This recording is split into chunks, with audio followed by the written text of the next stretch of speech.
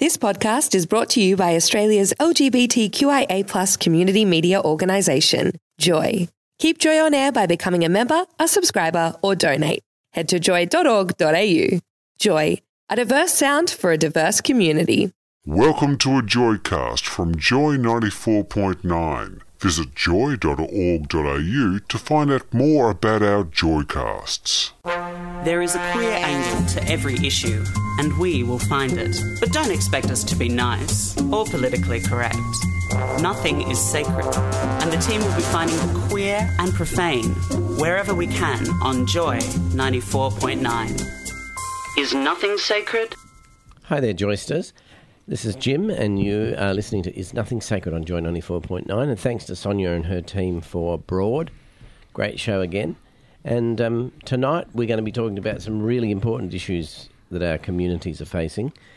We have in the studio our regular HIV commentator, Professor, I'm calling him, Clovis Palmer from the Burnett, who a while back set himself a challenge of reading or rereading important published scientific papers about HIV. So we have asked him to come in and tell us what he read and why, and just what new lessons he learned from this refresher, especially given that he's been very active researcher himself in the science of HIV. So we're going to start off in just a moment with Clovis. Hello, Clovis. Hello, Jim. Nice to be here again. Good.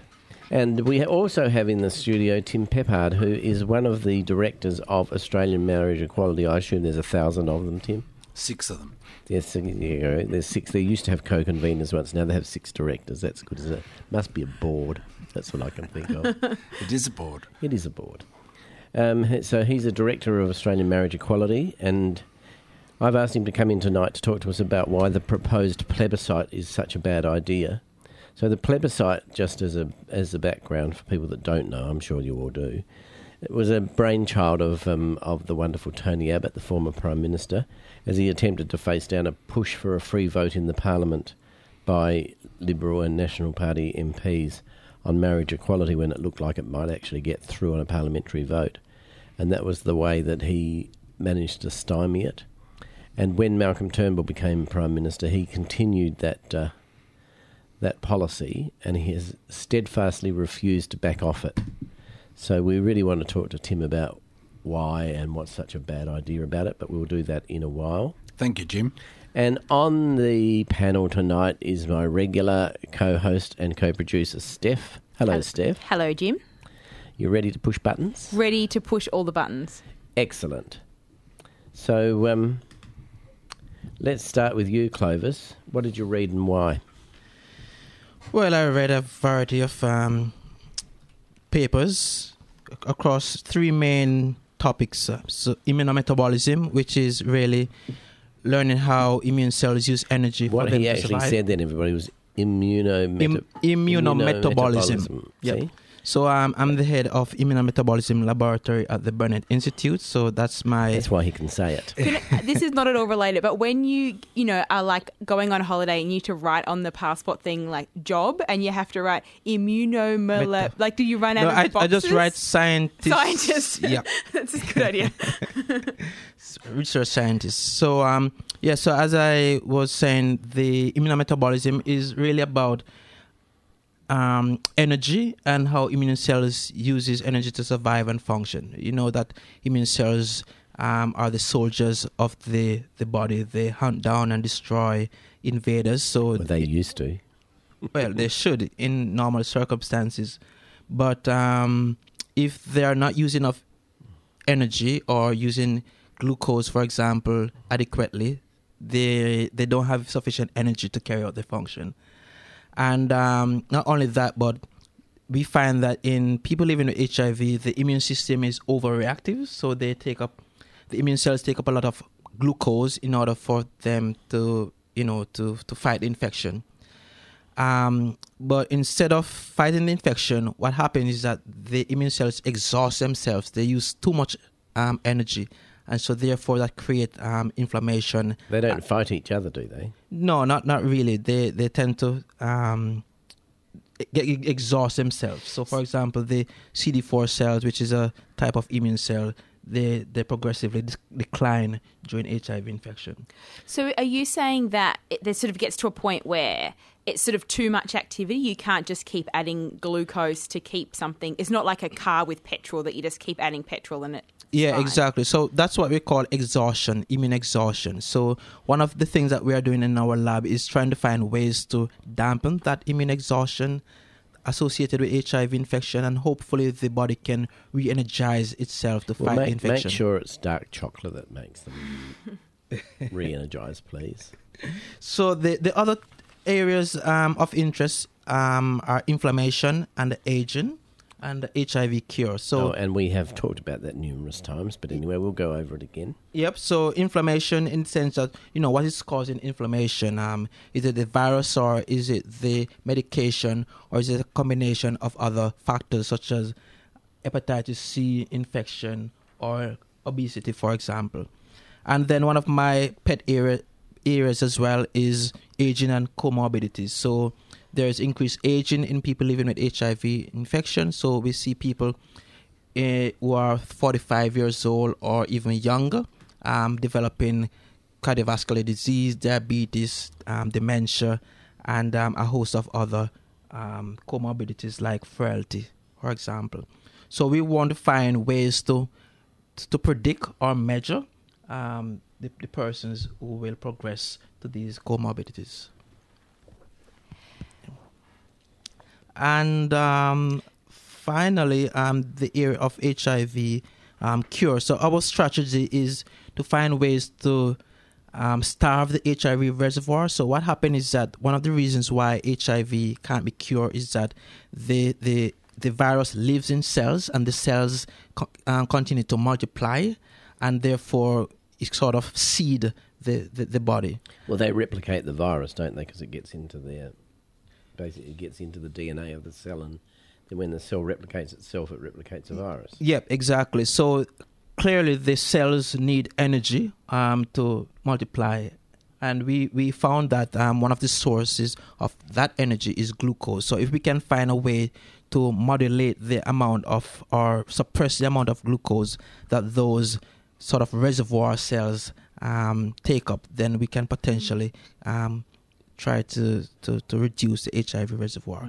So that is in a nutshell what I have read over the past 28 days, and lots of insights. And we'll get ready, because I'm going to ask you what were the top 10 things that you learned in a minute. Not yet. We're going to talk about that later.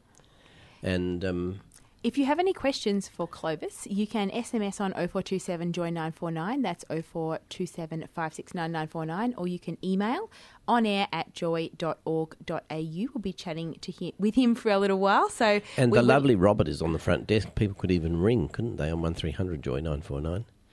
And he might run in here with a question on a piece of paper. That would be a novel thing. That would be novel. It's happened before. You could be, I think that it's happened once, so you could be number 2, the second ever semi-live question. So that is 1300 Joy 949. You're listening to a Joycast from GLBTIQ community radio station Joy 94.9. Hi there, Joysters. This is Jim, and you're listening to Is Nothing Sacred on Joy 94.9. And we just heard Passion Pit singing Lift It Up. And it's an old song, isn't it, Steph? No, it's from last year. I think 1985, this is a bit awkward because they're younger than us, refers to the year that they were born, I think. No one was born then. I actually discovered someone who was born in 1990 yesterday. I couldn't believe it. Jim, you do realise that one of our team members on Is Nothing Sacred is 20 years old and was therefore born in 1996. I know, it's shocking, isn't it? How did that happen, I wonder?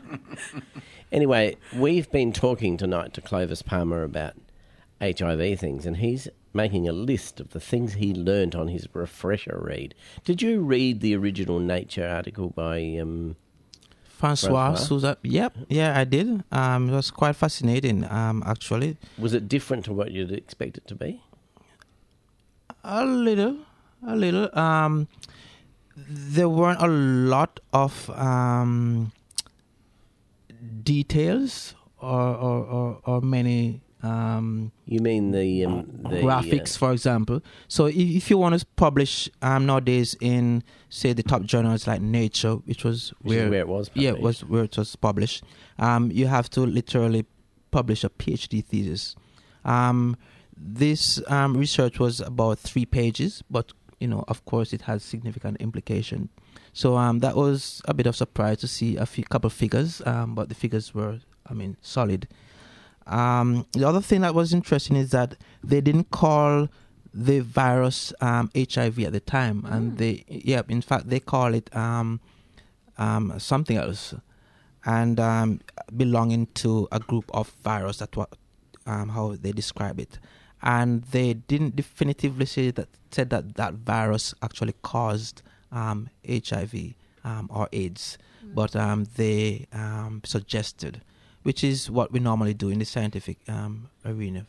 This is, I guess, more of a historical thing. But when, I guess, HIV first emerged 35 years ago in a big way, because I know that there were cases in the 50s, anyway, like earlier, did researchers immediately know that this was something different to what they'd seen before in terms of a different kind of infection? Like it's not, or didn't they realise the significance of it at the time? Well, I perhaps wasn't born yet. But based on what I've read and what I've learned is that initially, just like the Zika virus, people didn't pay that much attention until it started to spread. What happened was that suddenly, particularly in San Francisco and New York, groups of what were quickly recognised as young gay men started presenting at hospitals with pneumocystis pneumonia and with a type of cancer called Kaposi sarcoma, which was only seen generally in men of Mediterranean extraction over 55. And suddenly all these people had these things that were like, no one had seen PCP, the pneumocystis carinio pneumonia, for years. And suddenly there it was. And they started asking questions about, what is this? Why are we seeing these groups of people? And then all these people started to die. Well, that certainly perked up there's nothing like a bit of death to get some scientists looking for some grant money. And it worked. They did.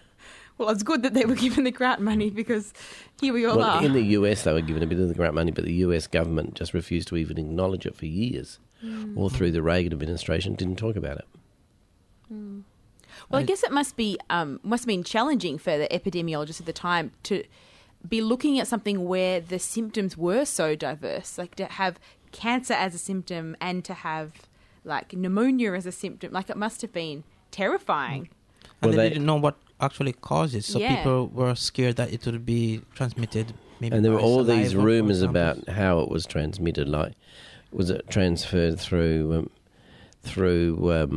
touching or saliva, or so if you kissed somebody with it, what would happen if you hugged them and so on? You went in the same room, and we used to have cases of nurses saying that they only wanted to, and hospital workers saying they only wanted to deliver pizzas to people in hospital rooms because you slide them under the door. You didn't have to go in. People didn't want to go into the same rooms. It was terrible. And people who died, we couldn't find undertakers to take the bodies and stuff like that. They'd want to wrap them up in these biohazard bags and put them in lead-lined coffins. It was a pretty distressing time. That's when we really learnt about stigma in a big way. But anyway, we all got through. I'm just sitting here gobsmacked. And I'm sitting here going, well, we got through. Yeah. Well, we did get through because we had to get through. It's our community. If you remember those times, please SMS us on 0427 Joy 949. That's 0427 569 949.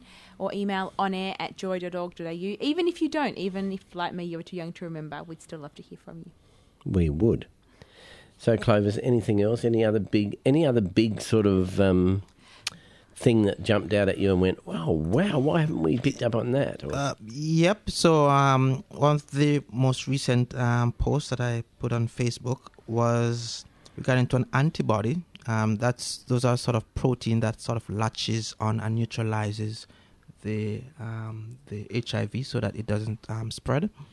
And what they did was they isolated it from what we call elite controllers. So elite controllers are sort of lucky group of people who are infected with HIV or living with HIV and are able to suppress the virus without any treatment.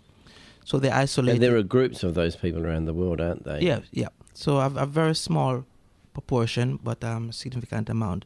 So they obtained this antibody that they purified and then they inject it into about 13 individuals who are living with HIV. So what they did is that these individuals, they had treatment and they were suppressed virologically, and they were able to come off treatment for up to 19 weeks. So therefore, they were able to, live a normal life, so to speak, without taking daily antiretroviral therapy. So in a sense, they underwent remission of therapy. So that was really big news because it really indicated that it is possible for us to come off treatment, HIV treatment for an extended period of time without the virus rebounding. Which is what has happened every other time people have gone off treatment. Yeah, so within a few days the virus can return dramatically in the blood if you stop treatment. And that means that people become highly infectious again, and that means the danger of transmission occurs. Yes, and they can develop HIV resistance to treatment. So therefore, if they go back on treatment, the potential exists where they could no longer be suppressed. So that was really big news. So with the elite suppressors, has that led to a class of drugs or not, or to gene splicing or anything? Because when gene splicing was tried, CRISPR didn't really work, did it? No. You'll have to explain to everybody what CRISPR that particular technology, there's a drug called Maraviroc that prevents HIV from entering the cell, and they found that a certain group of people have a mutation called CCR5, and what that mutation is that it prevents the virus from entering into the cells. So again, there are some lucky bunch of people who it's like a plug, is it? Yeah, exactly, like a plug where you something goes through, and so they realize that these persons who have this particular genes are able to suppress virus replication, and their immune cells didn't decline.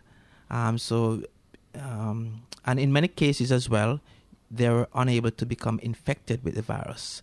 So if they have a specific form of that mutation within the gene, they are pretty much resistant to being infected. But could those people be infectious nevertheless? If they did get infected with the virus, could they pass it on?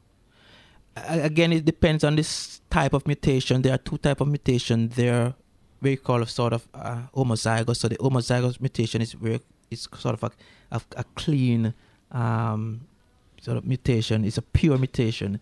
And then you have a half of a mutation, so to speak, where you can get infected, but you don't progress as rapidly as the normal people.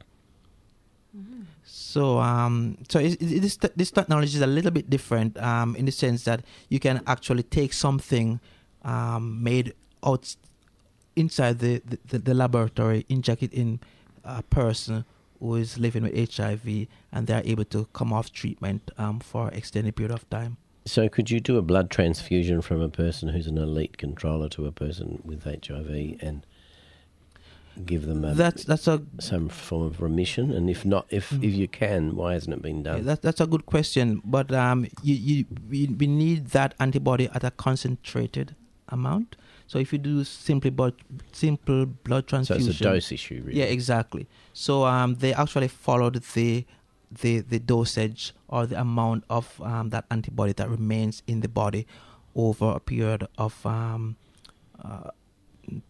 20 months, and the average of around 15 weeks, they were able to see high amount of that antibody. But I think I remember back in the days when this first came out that there was some talk about how this group of elite controllers were more prevalent in Scandinavian countries and hardly existed at all in African countries. which sort of explains some of the rapid spread of HIV. Is that still considered to be the case? I wouldn't say that's a main reason for the spread of HIV in Africa. We know that there are many other diseases in Africa, tuberculosis, for example, malaria, and if you are infected, so co-infection is the big exactly. issue. So co-infection increases the risk poverty. Just even in the developed countries, if you're co-infected with syphilis or gonorrhea, for example, it increases the chance of you getting or acquiring HIV. Get out the carbolic. We are running out of time. Do you have one final question, Jim? No, I think we've put Clovis on enough spots tonight. Well, so, Clovis, thank you very much for going into all that and doing that 28-day challenge. Thank you. 2 more days to go. I'm very excited. Are you going to get them done before you go off to Jamaica? I will, ensure. And you'll be posting the results on your Facebook page, no doubt. Yep. So you can follow my Facebook page and get all the updates and information about HIV. And we might post them on our Facebook page too. Yep. Good. Well, have a nice time in Jamaica. So Clovis is going to Jamaica. I'll send you pictures. Doesn't Me count. sitting on the beach. It's not even winter over there. No, we don't have winter in Jamaica. Oh, stop talking about it. All right, I'm going to shut you down and your happy chatter of summer times. I'm too jealous. You are listening to Is Nothing Sacred on Joy 94.9. You can find more Joycasts and show blogs. Go to joy.org.au. Hello, you are on Joy 94.9. You're listening to Is Nothing Sacred. We've been talking with Clovis Palmer from the Burnett Institute about HIV research, a little bit of history, and Brad from Marvellous Melbourne has sent us a message. We were speaking before about the time when HIV first emerged in the United States and I guess became a lot more visible, and he said it was a terrible time. Although only just reaching puberty, the risk of HIV He's a baby, obviously. The risk of HIV was always in your face. Nobody really knew how or what caused it. The hysteria around mosquitoes, kissing, sharing utensils, the list was endless and all without any factual basis behind it. Must have been really difficult. Thankfully, some people did care. I can't remember her name, but one woman claimed countless bodies of those who died, whose families did not want to know them, and she paid for their burials, where there is an entire cemetery she created full of those in the early years in the USA. This single woman gave a funeral and proper burial because no one else would. Wow, that's a good story. It is a good story, and in fact, she did this amazing thing. I can't remember where she was, South Carolina or North Carolina or somewhere like that in the Redneck Belt. And she used to tell the parents of men who were dying of AIDS that their son was dying of AIDS.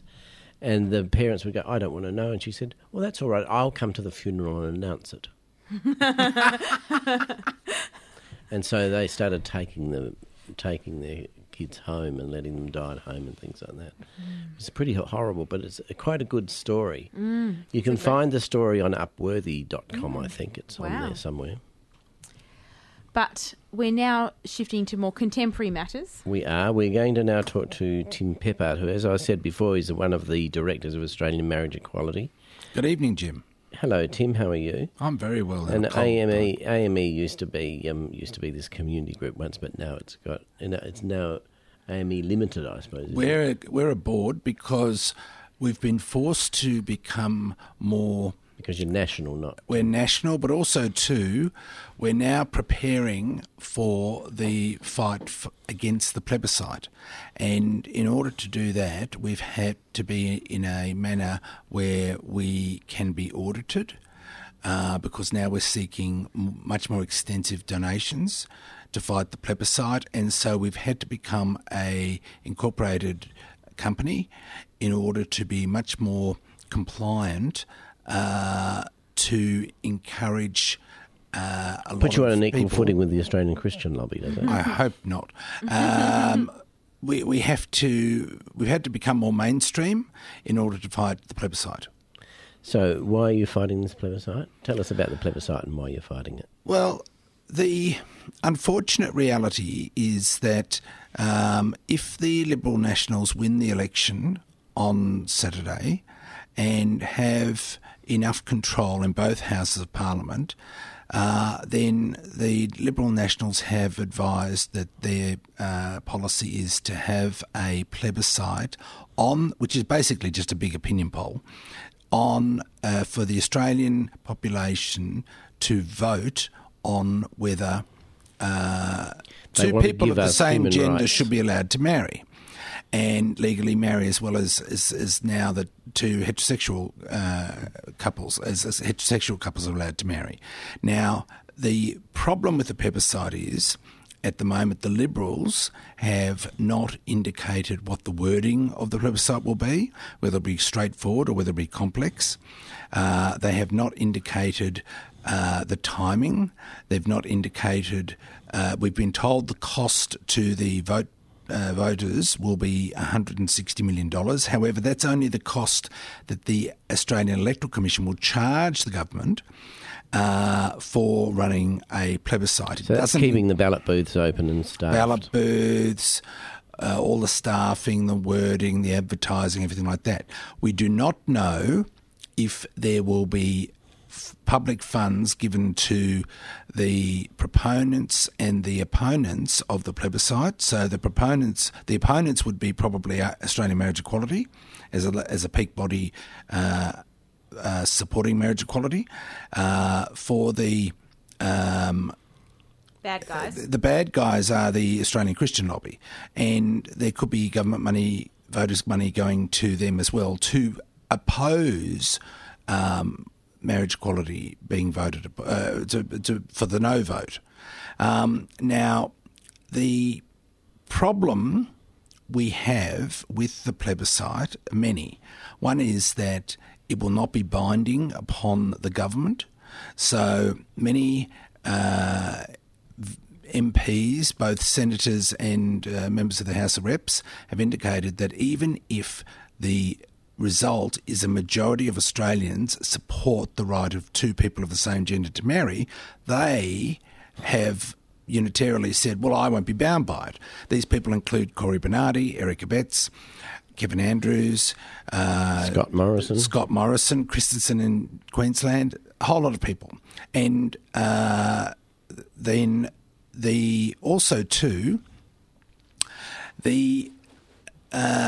after the plebiscite doesn't change the law. In Ireland, the marriage is in their constitution. So legally, in order to change the definition of marriage in the constitution, required a referendum. In Australia, we don't need a referendum or a plebiscite because marriage is under the Marriage Act.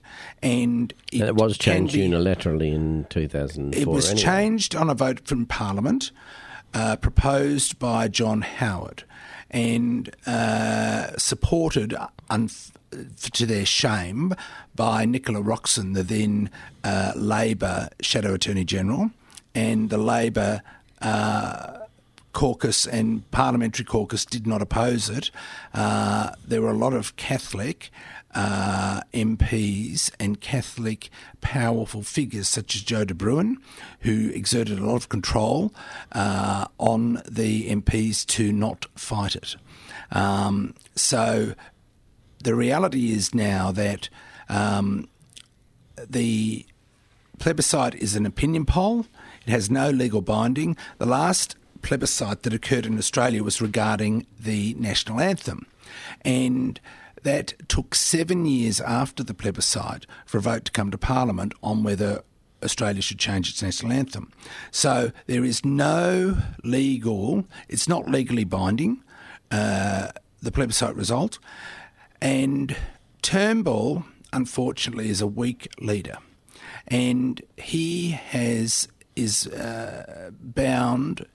He did a deal with the devil to become leader, and the devil is the right wing of the Liberals and the Nats, and part of the deal with the devil was that he have a plebiscite on marriage equality because the Nats and the right wing of the Liberal Party do not want marriage equality to occur? We are going to go to some messages.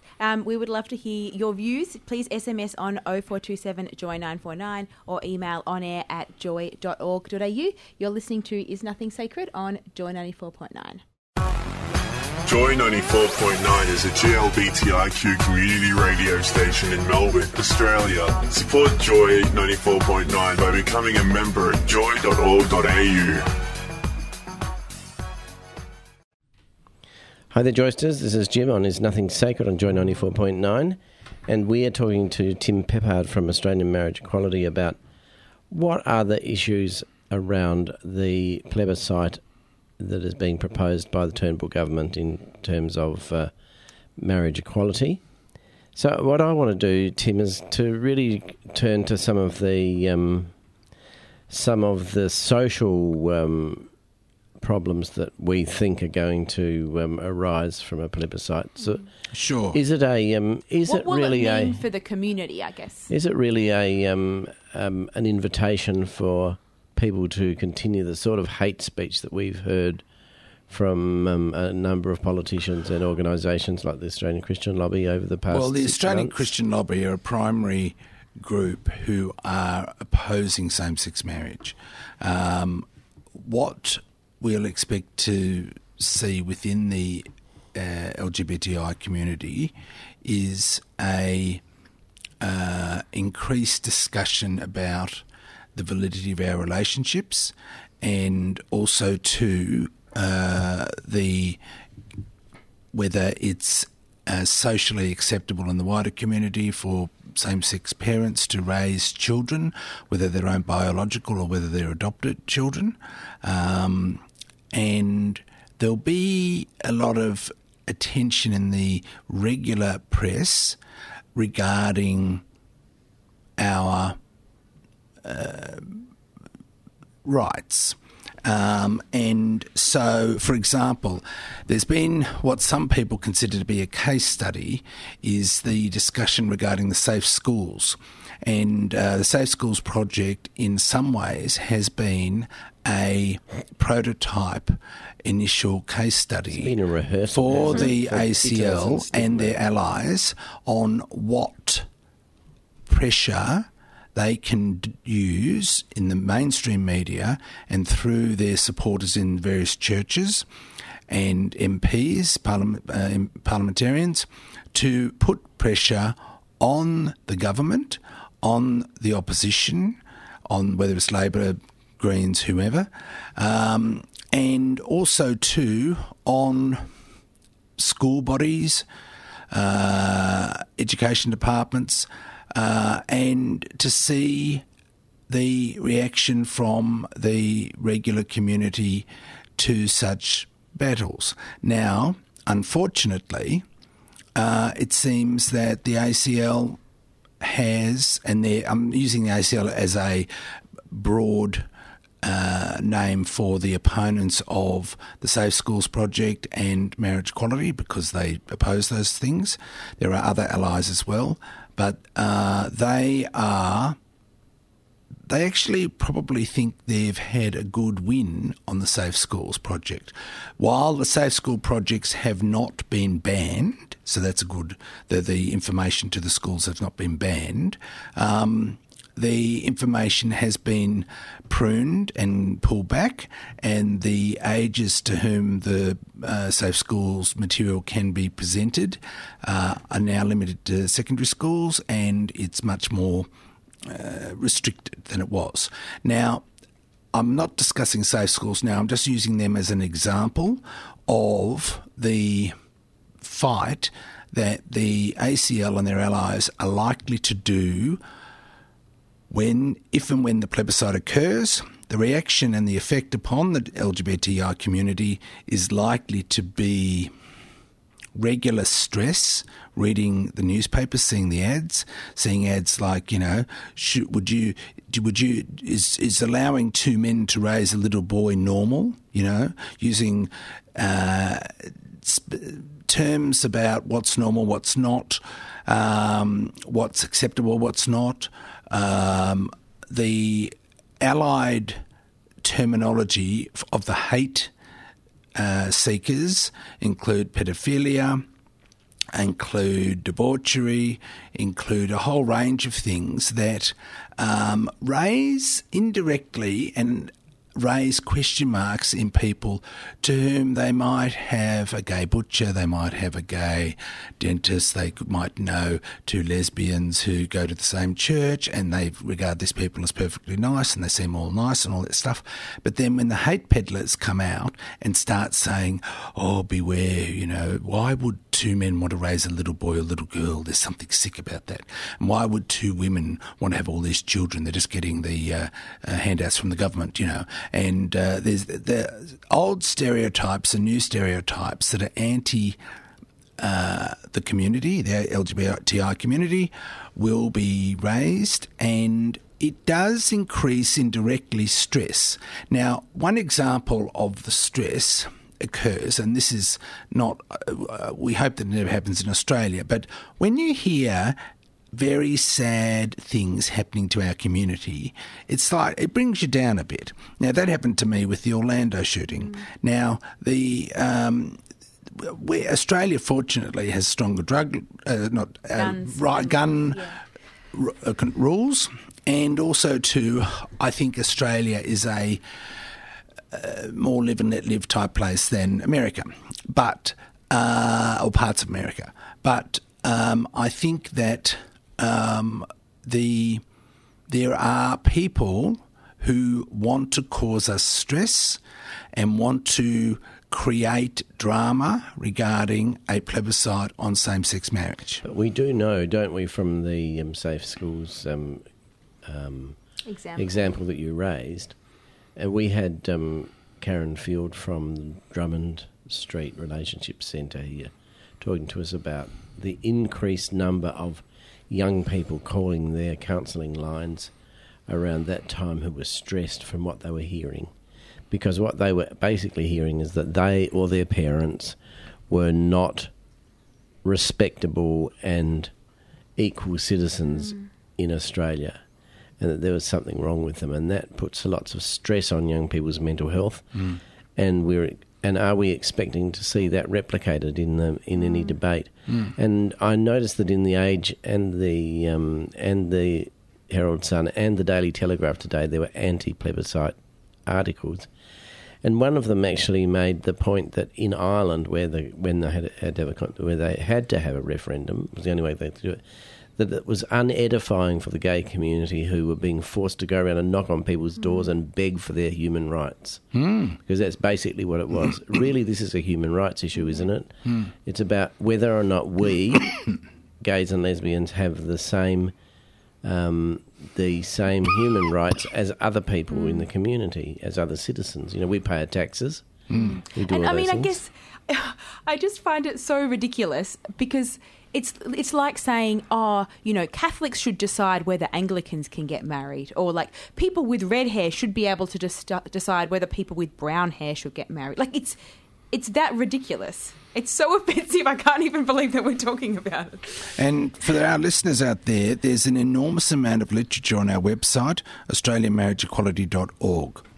Excuse me. And also too, enormous amount of information. Also, too, if you're interested to find out if in the election, if your candidates in your electorate support or not support marriage equality, I recommend you go to the website Vote for Equality, number 4, voteforequality.org.au, which is linked to the Australian Marriage Equality website. And we've sent a survey to all the candidates of the major parties, perhaps not every Hunter and Shooter and Fisher in every electorate, but all the major parties, and we've put the answers to their responses are up on our website. And also too, I'd like to just mention that sometimes there can be a perception in our community that all Liberals are not supporting marriage equality and all Labor are supporting marriage equality. That's not the case at all. There are many moderate Liberals who are allies in our community who support the marriage equality, but the nature of the power structure within the Liberal Party is that a plebiscite will be occurring, but there are many moderate Liberals who do support marriage equality. And in fact, I can give an example. In the seat of Holt, the Labor MP there, Anthony Byrne, Labor, does not support, very heavy Catholic, he opposes marriage equality, but the Liberal candidate is a nice young gay who supports marriage equality. So it's not all black and white, and I'd recommend people look at the website voteforequality.org.au. Great. Thank you so much for coming on the show. My pleasure. Thank you very much. We are nearly out of time. We've got a few messages and then maybe time for one more song, but I think we'd better say farewell and good night. So thank you very much, Jim, for joining us tonight, as always. Thank you very much, Clovis, our regular HIV expert. Next up, we have Bite Me Down Under, which I always listen to on the way home and is excellent, so I highly recommend. Yeah, you get to hear good new Australian music. Yeah, it's really just good. better than other things, other channels. Don't listen to other channels. Listen to Joy 94.9. It's been great having you. It is 4 minutes to 11. Good night. Thanks for listening to another Joy podcast brought to you by Australia's LGBTQIA+ community media organisation, Joy. Help keep Joy on air. Head to joy.org.au. Joy, a diverse sound for a diverse community.